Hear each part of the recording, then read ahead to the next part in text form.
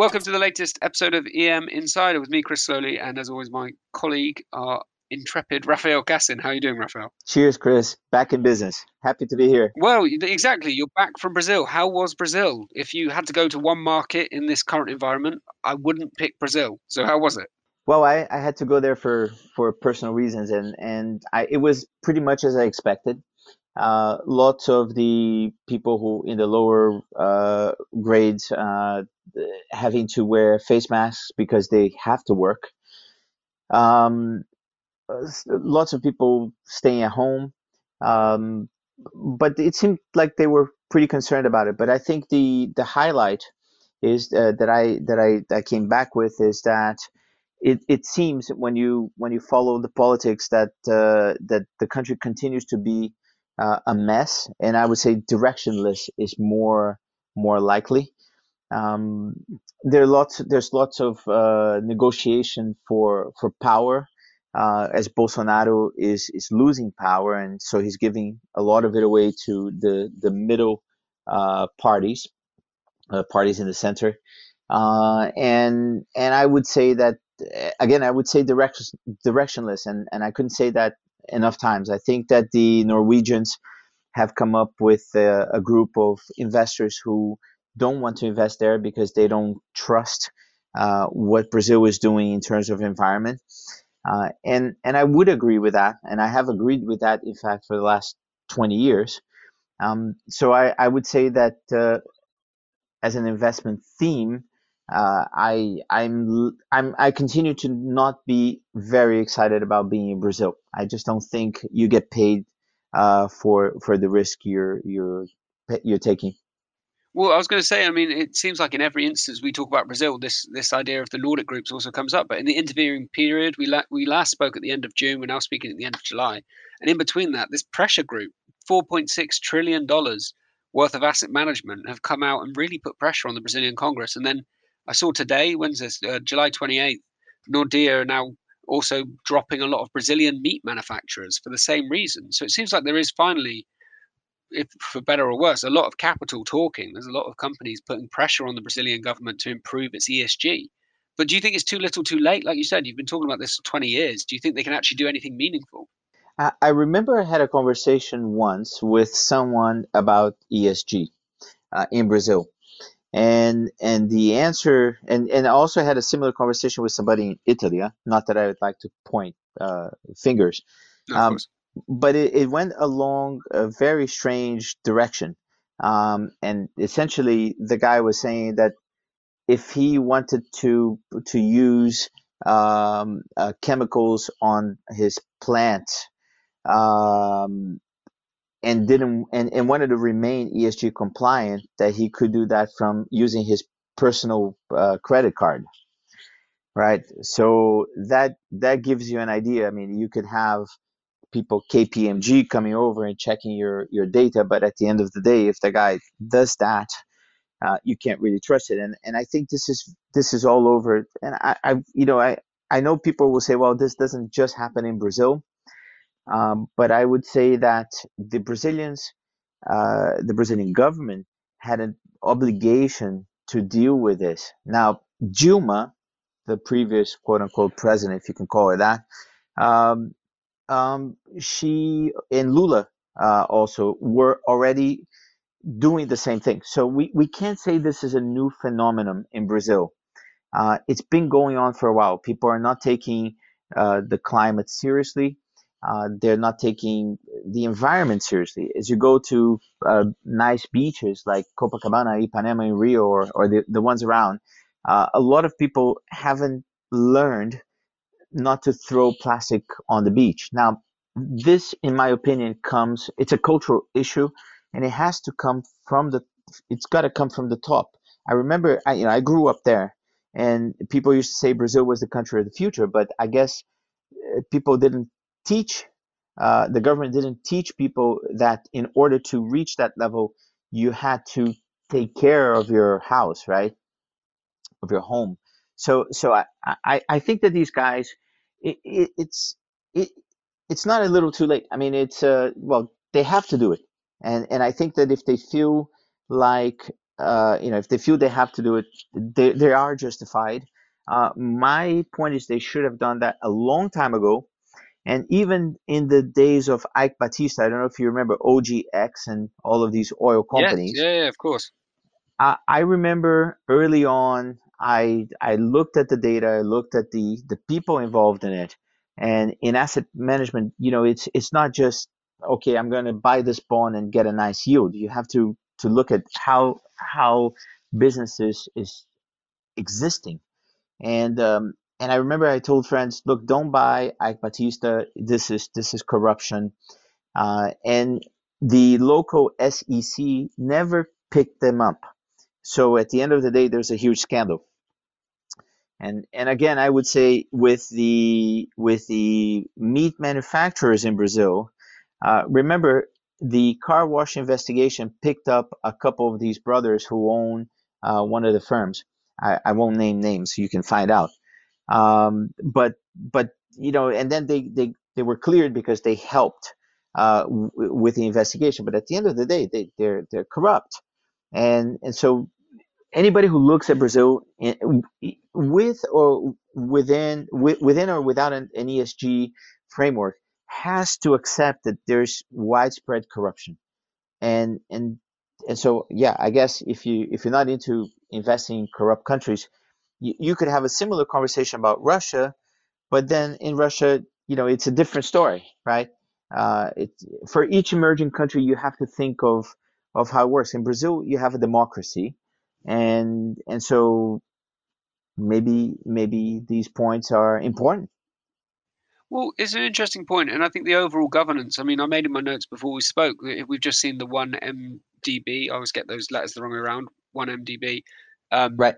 scandal come to the fore, and the former premier of Malaysia is involved in that. And then, but I was chatting to Angus Foot, who you know, and we were talking about how in this Zoom world of virtual interactions, can you do the due diligence you need to do? You can't do site visits.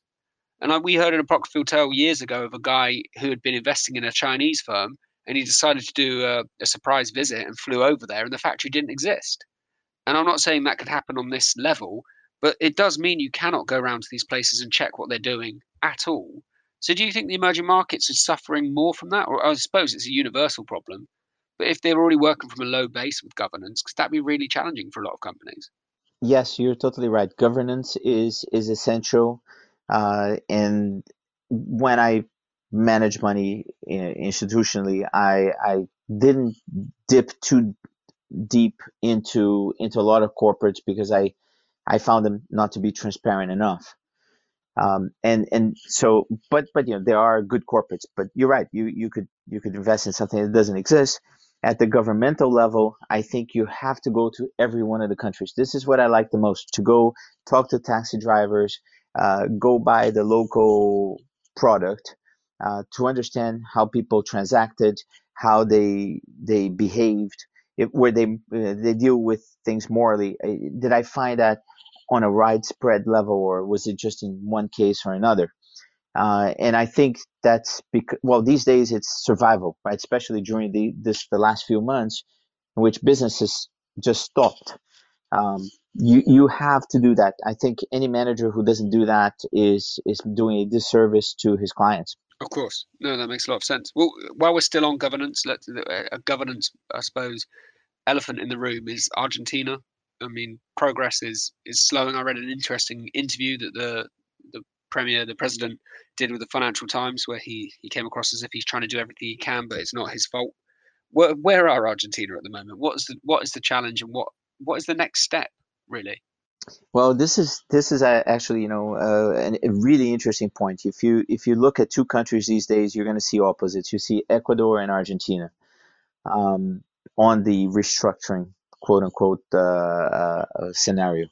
Um, the Argentines, in my opinion, came into this restructuring in a very aggressive manner, and I think that the investment community should just cut Argentina off the map and never lend them money again, because they are a serial criminal in the business, and that's just not it's not something that is sustainable, especially for fund managers who invest and they'd like to go into something that works.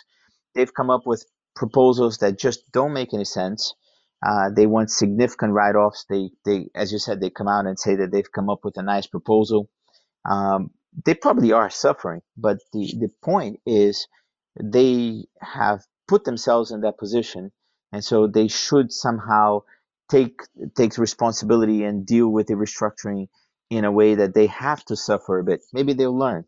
I think there will be a deal at some point. I'm not sure if it will be by the end of July or in August, but it will be slower than, for example, with Ecuador. And here's where you've got a beautiful story. I mean, the Ecuadorians, uh, well, they've got problems, of course. I guess coronavirus really hit them hard, but they've come up with a proposal that didn't include a huge amount of debt write-off. They have reduced the coupons, but to the levels that are not really horrible if you think about it. I mean, you get paid in the end something, and it will be better than you get paid in lots of other places. Um, so I think in the Ecuadorian case, they've been super friendly and they've been pragmatic and fair, and investors have matched that by agreeing with a deal. I mean, it's not finalized yet, but I think it will be by the end of this week. While the Argentines, yeah, they deserve a zero grade, and they may still get a deal done, but I think it's definitely not what they're saying it is. You know. Sure. Other countries that are struggling at the moment or still also seeking deals, Lebanon, I know is also problematic. From what I'm understanding, things are not developing in Lebanon in any direction. The government is obviously not in great shape because of that. I think that's a it's a work in progress. The other country that I'm looking at that has sought, I think Lazard to get ideas on restructuring is Zambia, and there's a coupon in a couple of days uh, that hopefully will be paid on one of its bonds. I think probably they will pay it, but they I think they'll come up with something at some point. I think maybe I should jump in before you ask me the next question. But I think when we look at the asset class, last time we spoke, I think we were roughly in the same position, maybe 1 or 2% lower. Hard currency bonds, dollars, they're anywhere between 0.5% and 1% these days on the index level. Corporates are up maybe 1% more. And again, we've discussed that. I think that has a lot to do with the indices and all. But so it's fairly similar type of performance, or I guess statistically not too dissimilar. Local currency still hasn't done fantastically well. I think the index is down about 3% on the year. So the asset class is doing okay. I mean, it's not the crazy stuff that we're seeing with the S&P, for example, which is back to 3,200. I mean, it's nonsensical. Um, but I think the elephant in the room these days is what will happen with U.S. elections. Of course, of course. So let's move on to that then, because it seems like a lot of people I've spoken to over the last month since we last spoke are very much in the camp that it's Joe Biden's to lose, and if he can take Texas, if he can take Florida, which will have more of an indication soon, then it is going to move things quite considerably, and that will have huge implications for the dollar. I don't think it's his to lose. I actually have reservations about Biden. Um, he, and I could get into that privately with anybody who wants to. Um, I then, ask myself, can we assume that a Biden victory would be bad for the stock market? And I think we have to be careful these days with any assumption that we make. Because I remember in my youth somebody taught me that when you assume, you make a something, first three letters of you and me. I appreciate your self censorship there, Raphael. Thank you. Yeah, I, I'm not Gordon Ramsay these days in public. Um, But look, I think yeah. I mean, we have to somehow think that a Biden victory would probably be worse than a Trump victory, and I think the U.S. has dealt with some strange issues in the last few months, not just coronavirus, but the Black Lives Matter issue. And but I go back to a point that I always say to people, which is the U.S. economy is capitalism at its best. And so if, at some point the engine will start functioning again. But I would say, a very interesting comment that I heard even today, I keep hearing this, I think this on Bloomberg TV, somebody mentioning that, well, we are digging to understand the data these days. And it's very difficult it's impossible to understand the data. Everything is coronavirus, and it's the lack of economic activity or the change of it, and whether it's going to be will continue. So I think we once that is sorted, you'll be able to look at data. You can't say that if Louis Vuitton's numbers were bad for 3 months, they will continue to be bad, or anybody else. So I think that's the issue. We have to understand how much we can take the debt. Can we issue debt at very low rates, which is what everybody's got, um, and have central banks support the world until a vaccine, which could happen any moment. And if we can do that, and it's sustainable, for businesses, then countries and businesses will continue. There's just one interesting point on this, uh, and I say this because everybody these days is an expert on coronavirus. Um, and I would say we don't even know, Chris. And I hear all kinds of stories from all sides of the spectrum. Um, we don't know if what we know about corona is correct.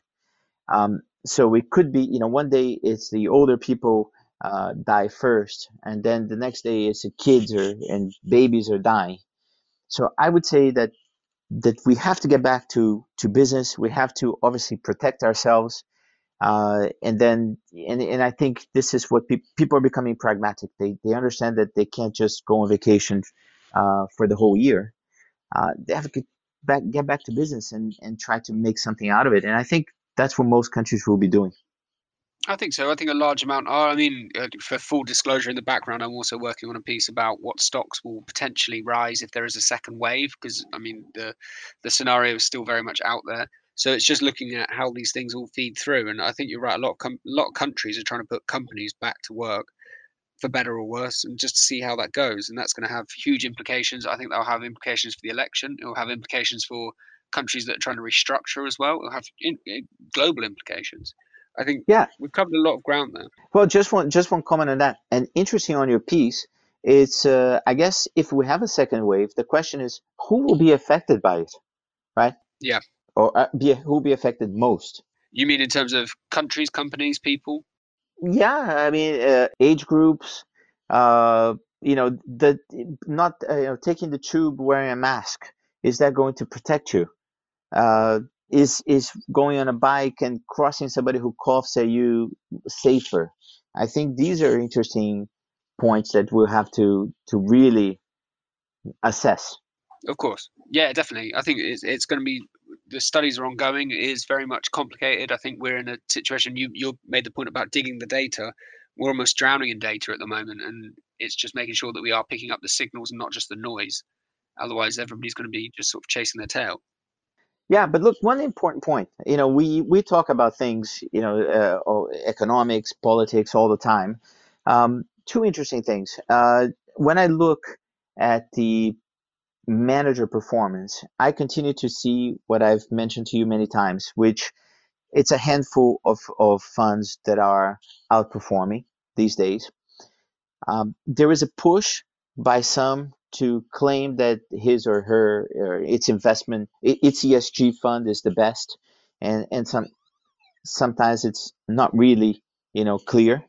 And but aside from that, the emerging asset class is doing relatively well. If we think about how horrible it could have gone, I think the likes of Ashmore, who are always positive, on EM debt.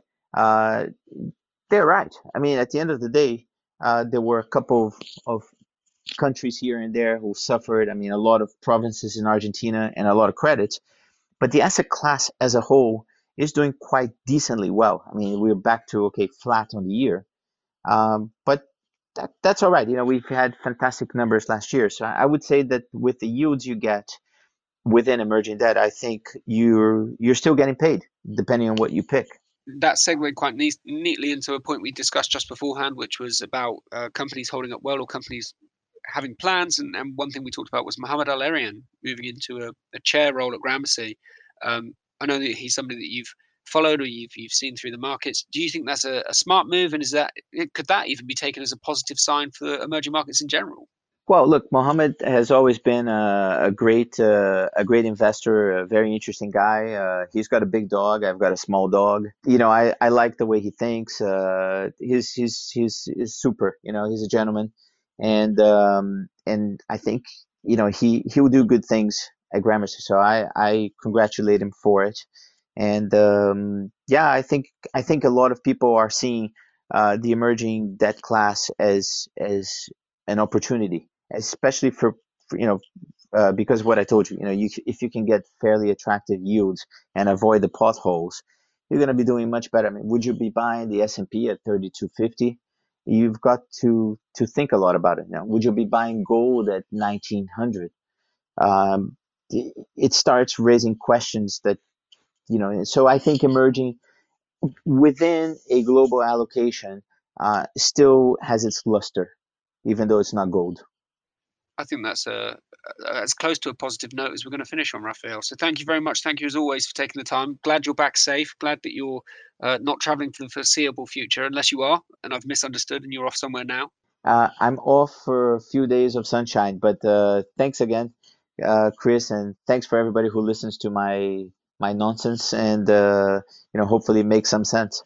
Fantastic. Thank you, Raphael. Thank you for taking the time. Always nice to be here, and all the best. Bye.